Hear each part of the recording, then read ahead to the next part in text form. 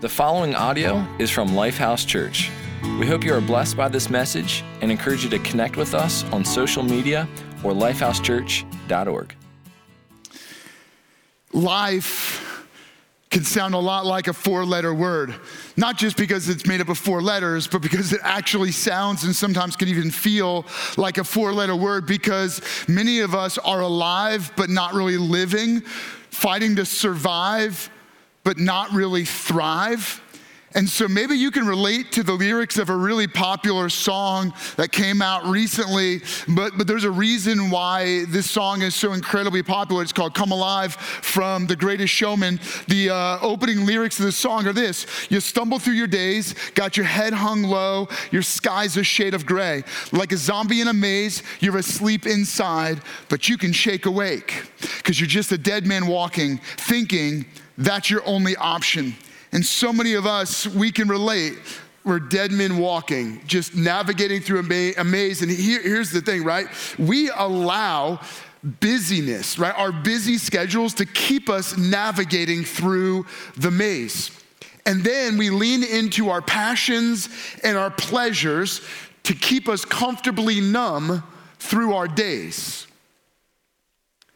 We use comfort and we numb ourselves with our own hopes, our own dreams, our own desires.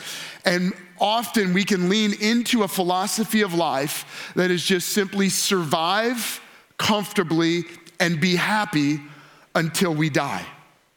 In fact, I fear that many of us have taken on kind of a life motto: be happy until I die. That my whole goal of life is to survive comfortably until I get to the end. And as a result, I fear that we are missing out on what is most valuable about life and messing up what is most important in life. And where is that voice in our life? I'm talking like the Paul Revere riding to Concord in the middle of the night, screaming at the top of his lungs, shouting, the British are coming, the British are coming. I mean, where are the midnight riders in our lives, in our generation? And then let me ask you this question. If we were awakened, or if we were brought fully alive, what would be worth living for? But this message is not just for you to become truly alive, but to become the clarion call for others to wake up. And if you were to call out to others to become truly alive, and you were to help them get out of the maze, what would you get them out of the maze for?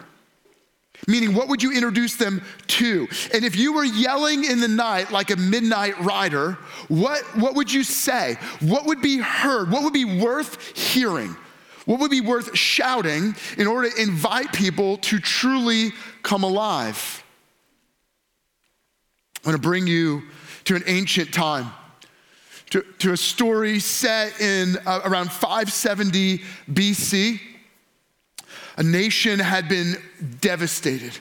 Their capital had been destroyed, and the place where they went to worship, the temple, had been toppled. And you had people living in utter ruins. The Babylonian Empire had risen to power and marched against Judah, the remaining portion of the nation of Israel, and totally decimated it. And they took people off into exile. So they brought them into Babylon, where people were just living, surviving, just trying to get through the day.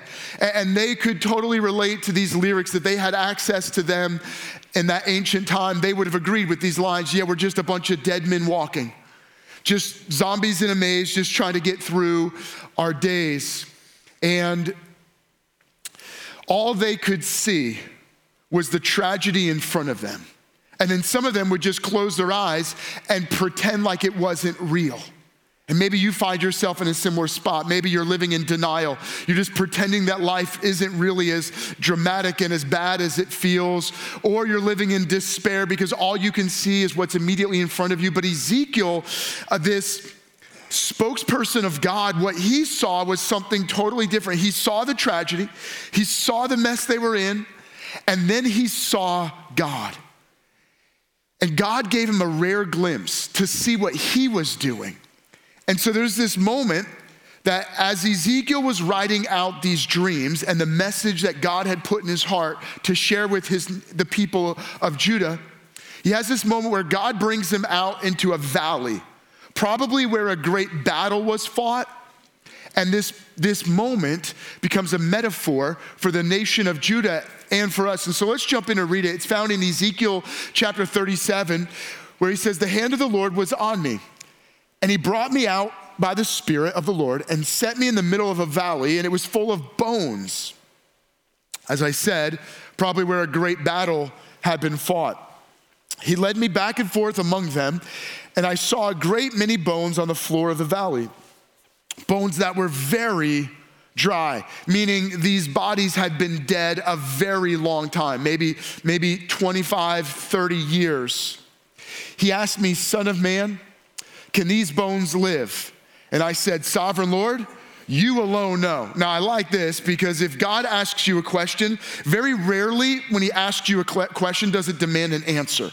Usually God's answer is in his question. And so if he says, "Can these bones live?" he intends to do something about his question. And by the way, that's just a little freebie for those of you. If you ever have a moment when you're in prayer and it seems like God is prompting your spirit with a question, the answer is probably in the question. And so don't argue with God and don't be so quick to answer him back in a way that makes you comfortable. Just say, "God, you know. I trust you." So what's going on here? God brings him out to a real valley where there are real bones scattered. So probably what happened was this was the army of Judah that marched against Babylon to protect their nation from getting wiped out, only they lost. So they were defeated in battle, probably tens of thousands of soldiers, and then they died in battle, and now they're dried up. This is a really bad place to be. Maybe you can relate to that. Maybe in your life you have felt defeated. You felt like some dreams, some hopes, some relationships have died in your life. And then the worst part is this idea of drying up, where there's literally nothing left. And in this context, so let me just kind of keep you in the ancient time. In ancient times, they would bury bodies twice. Now, I don't want to get too technical, but let's just kind of do a quick survey of it. What they would do in ancient Israel is when someone died, they would put their body in a family tomb. All right, so if you remember, like Jesus, when he got buried, they put him in a tomb. Actually, he used a borrowed tomb, which I love that idea. I like that God borrowed the tomb. But they put Jesus in the tomb of Joseph of Arimathea. He was a wealthy man, and so he had a tomb, and all of his family members would have been buried in there. And then what they would do is after a considerable amount of time, they would go in and they would take the bones out of the tomb, and they would put them in what's called an ossuary. Kind of like a coffin, except it would be big enough to hold the bones of the entire family. And in ancient times, where you get this really big family.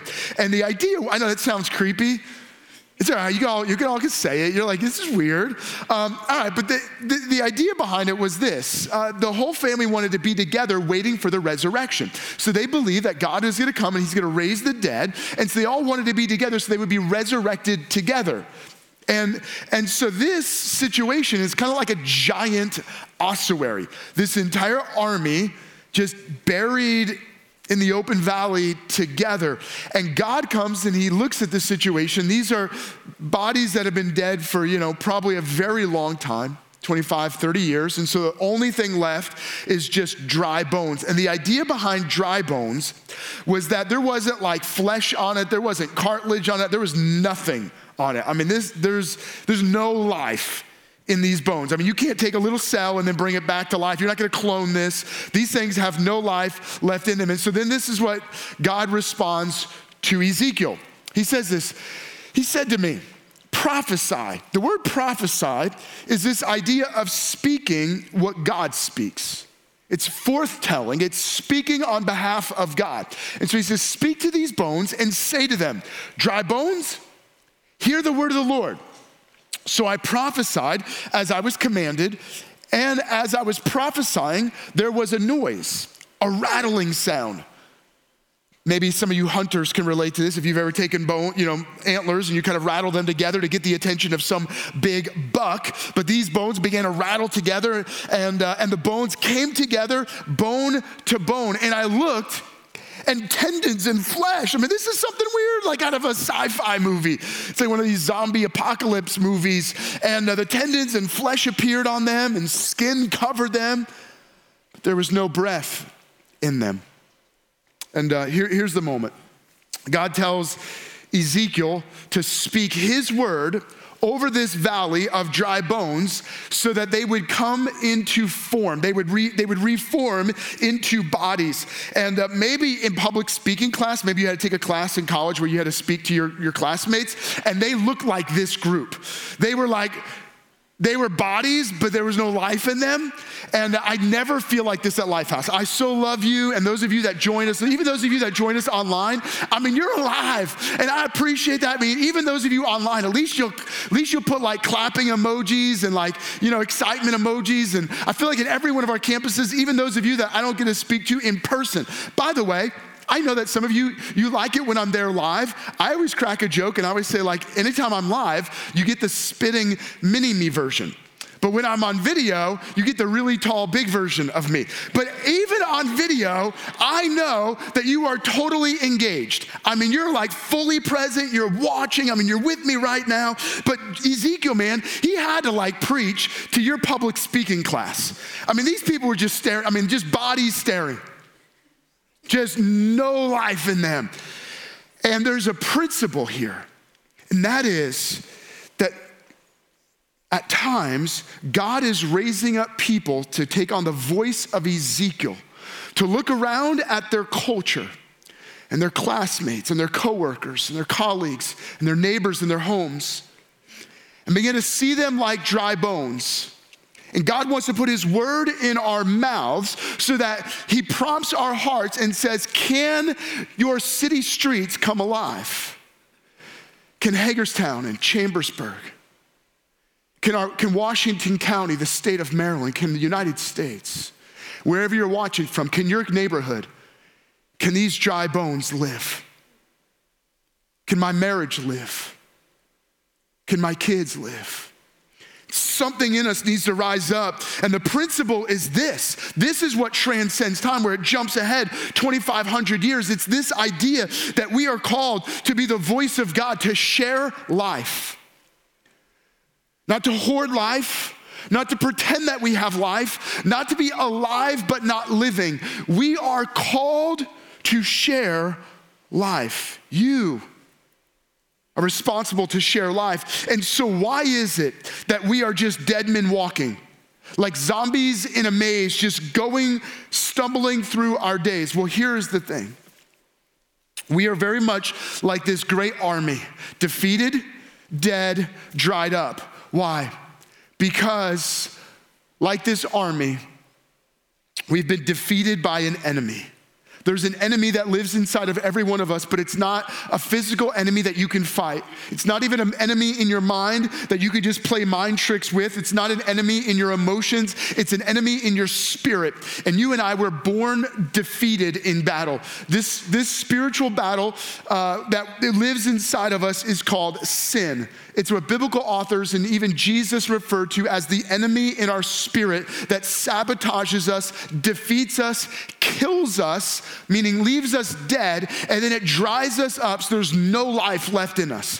What I mean by no life is there's no life-giving element in our finances. Even whatever we spend money on, it just perpetuates a life of dead men walking. There's no life-giving element in our relationships. We're just going through the motions, maybe even hurting the people we love the most. There's nothing life-giving in the way we speak or the way we love others. There's nothing life-giving in our spirit. We're dead men walking. And the sin that lives inside of every one of us, the worst part is not just that it causes us to be defeated and dead and dried up. It's that it separates us from relationship with God, so we're headed toward a forever defeat, forever eternal judgment, separated from God and all that is good and his life forever. But God was unwilling to leave us like this, and so similar to what he did through Ezekiel, God shows up and he speaks. And what Jesus did, he did more than just speak, he became the living word of God. I love this moment. We're gonna jump back into the story, Ezekiel chapter 37. Here's kind of the rest of this moment. So remember, they're just bodies. They're just existing. And he said to me, prophesy to the breath. Prophesy, son of man, and say to it, this is what the sovereign Lord says. Come, breath from the four winds, and breathe into these slain that they may live. And so I prophesied as he commanded me, and breath entered them, and they came to life and stood up on their feet, a vast army. And here's the thing, here's what I want you to catch. So it took something different, right? He just spoke word, and these bodies came together, and tendons and ligaments and muscle formed, and skin came over them. But then he had to command breath to enter into them for them to come truly alive. And this is a connection. What God is doing with Ezekiel is he's causing him to remember the creation moment.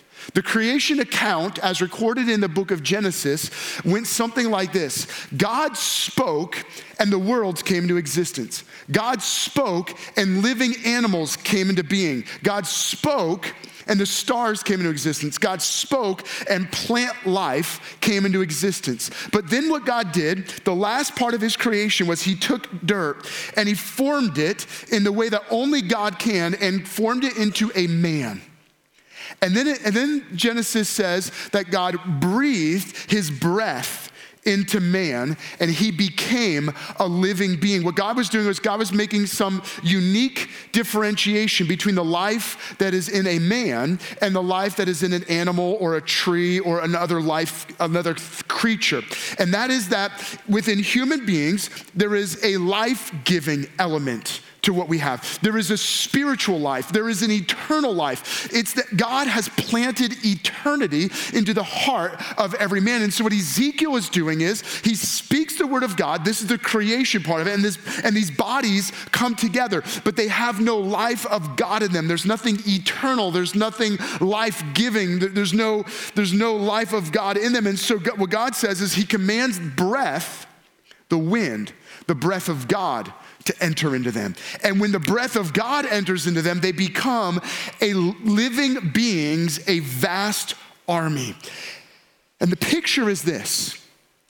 Over 500 years later, God would enter into our world. And the term that's used for Jesus is, it's as if he became the human embodiment of the breath of God. So that when Jesus died, he died not because he deserved to die or because he couldn't survive. He died in our place to take on our sin judgment, our sin guilt, our sin death sentence. So that when Jesus died, he died once for all. But he couldn't stay dead. He rose from the dead because the breath and life of God re-entered him and brought him back to life so that in his resurrection, he conquered the power of sin. He freed us from the grip of death, and he liberated us from eternal judgment so that anyone who believes in Jesus by faith is forgiven of sin, guilt and shame removed, and God's spirit, which is eternal and invisible, comes into our spirit, that breath of life, something different than just breathing, right? So many of us are just breathing. We're alive. But when you believe in Jesus by faith, the breath of God re-enters you like at creation and like in this moment where there is the life of God, the eternal life of God, and now God's breath lives in us because God's spirit is alive in us. So we take on a new state of living, not just surviving, not just alive, not just going through the motions, not dead men walking, not zombies in a maze. Now we become fully and truly alive to the life that God intended us to live. And the point of this story, well, God explains it to Ezekiel. He says this, then he said to me, son of man, these bones are the people of Israel. These bones represent an entire nation. They say, our bones are dried up and our hope is gone.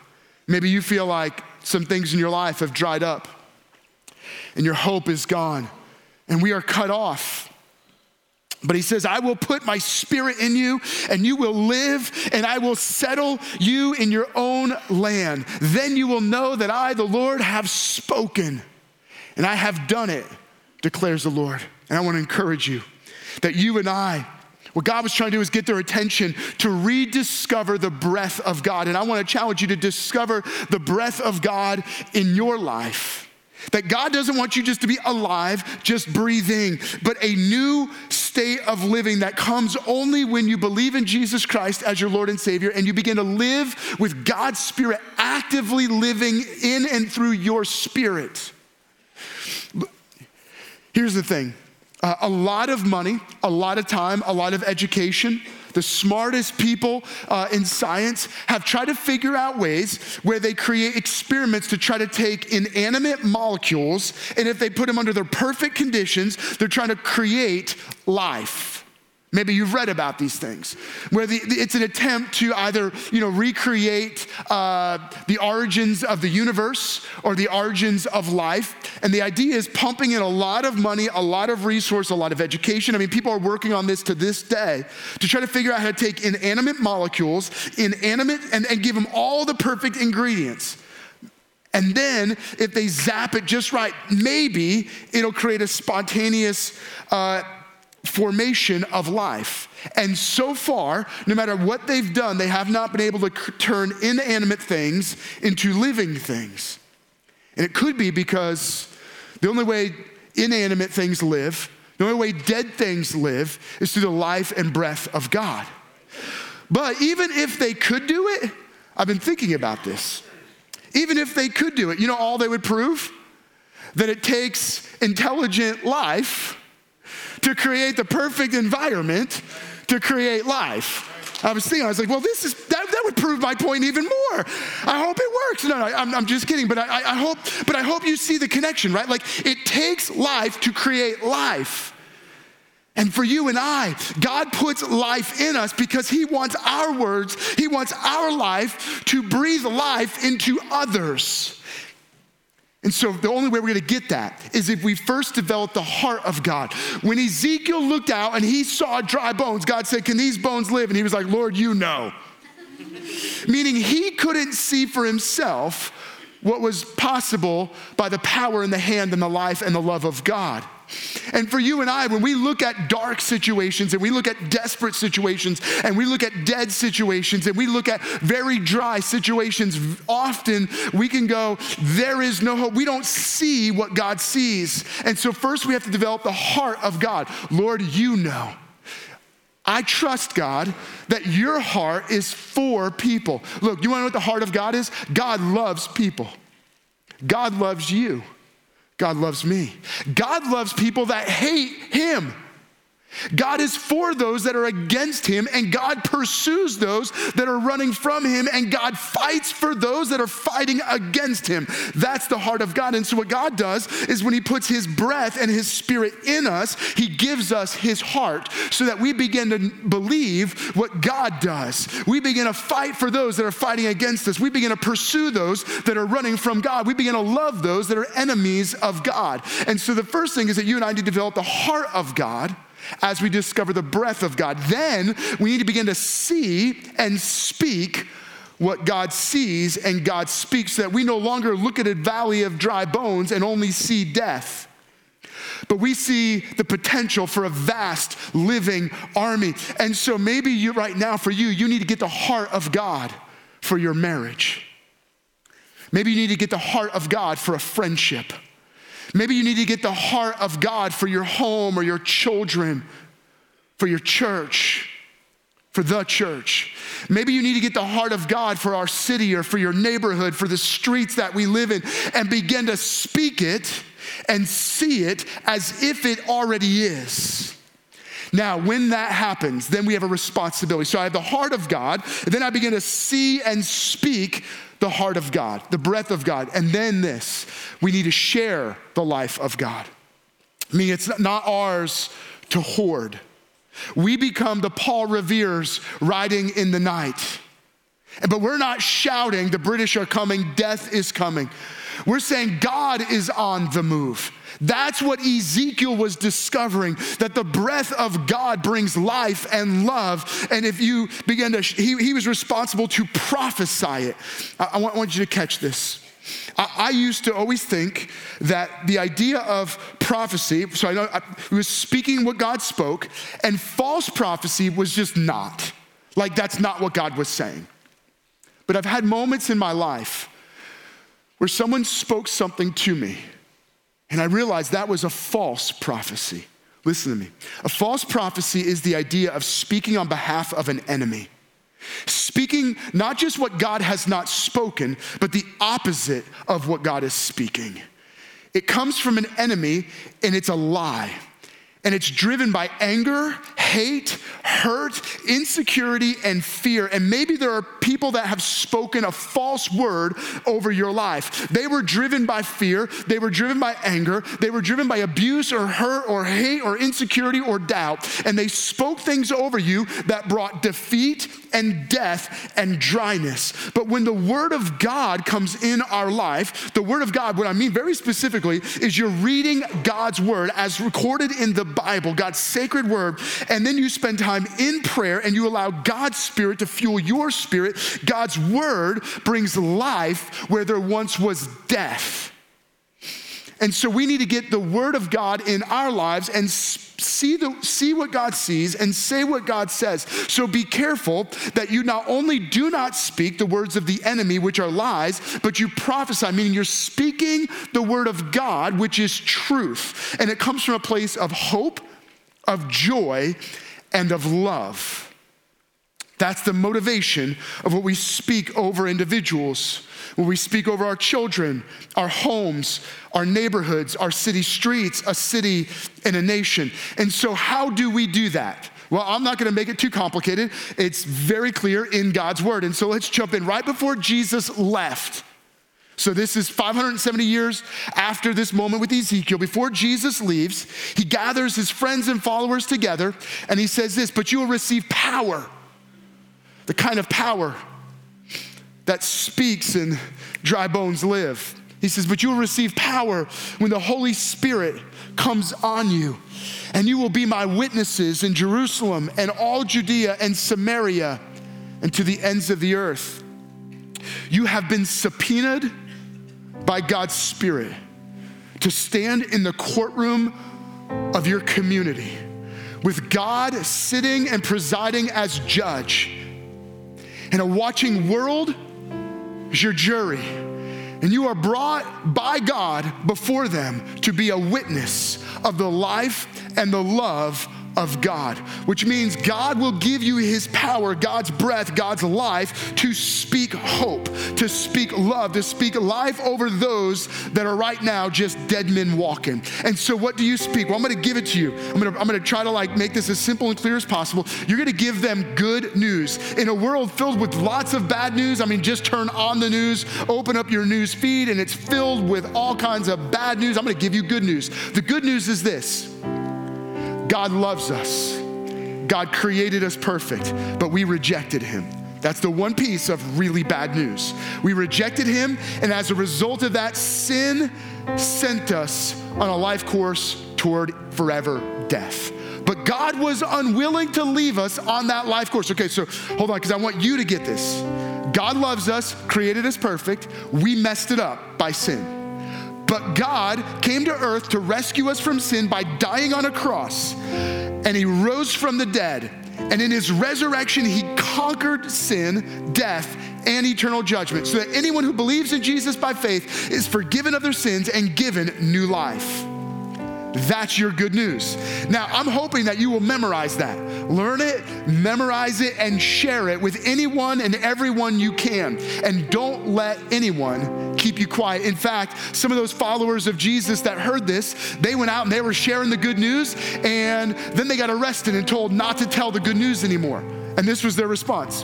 Which is right in God's eyes? To listen to you or to him? God.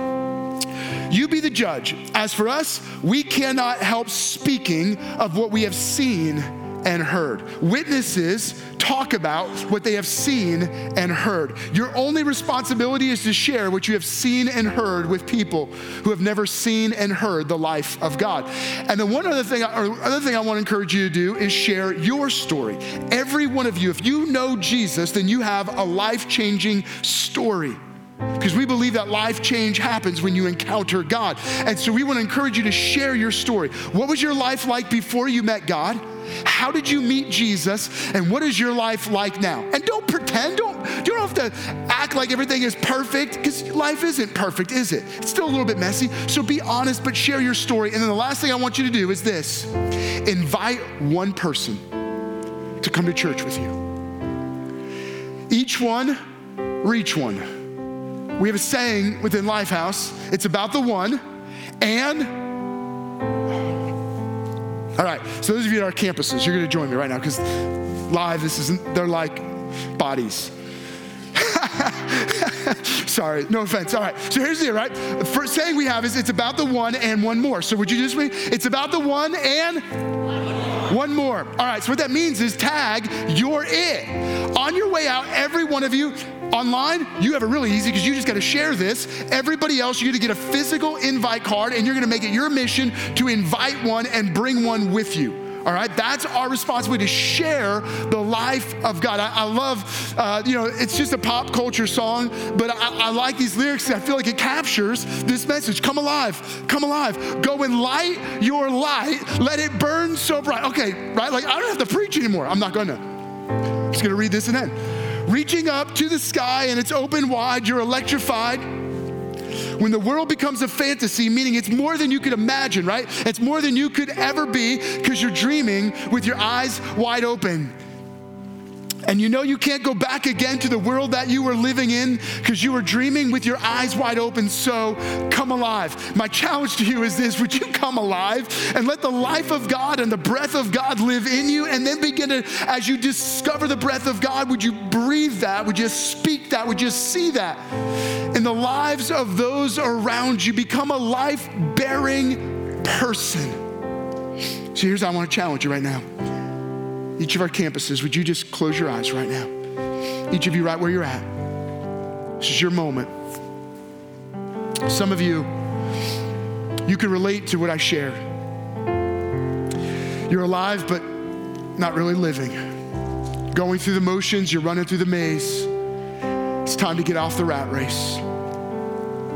And for you, that step means that you're ready to say yes to Jesus Christ as your Lord and Savior. You're ready to believe in Him, ask Him to forgive you of your sins, and allow His breath, His Spirit to enter into your spirit. And if that's where you're at right now, again, here, each of our campuses, would you raise your hand high and say, yeah, that's me. That's where I'm at. I'm ready to receive the life of God, to be forgiven of my sin and given that new life. For those of you that are raising your hands, I want to take a moment, and don't hesitate. Would you just put your hand up right now? Say, that's me. For those of you that are raising your hands, I want to take a moment. I want to pray over you right now. Jesus, thank you that you saw us when we were just very dry bones. But God, you didn't see death. You didn't see defeat. You didn't see dryness. You saw the potential for true life in every one of us. And so you came to die. But not just to die, but to defeat death through the power of your resurrection, to give us life. And so, God, we receive that right now. And for God, for each one that's raised their hand, would they receive that? Would they receive forgiveness and new hope and new life? And God, for every one of us, help us to begin to discover your breath of life in us, and give us the courage to begin to share that life with others by sharing your good news, by sharing our story, and by making it our mission to invite one and bring one with us the next time we come out to church. God, we thank you for this opportunity. We thank you for your love and your life. And we say this now in Jesus' name, amen. Thank you for listening to audio from Lifehouse Church. We believe that through Christ, life change happens here. So we invite you to connect with us further by visiting lifehousechurch.org.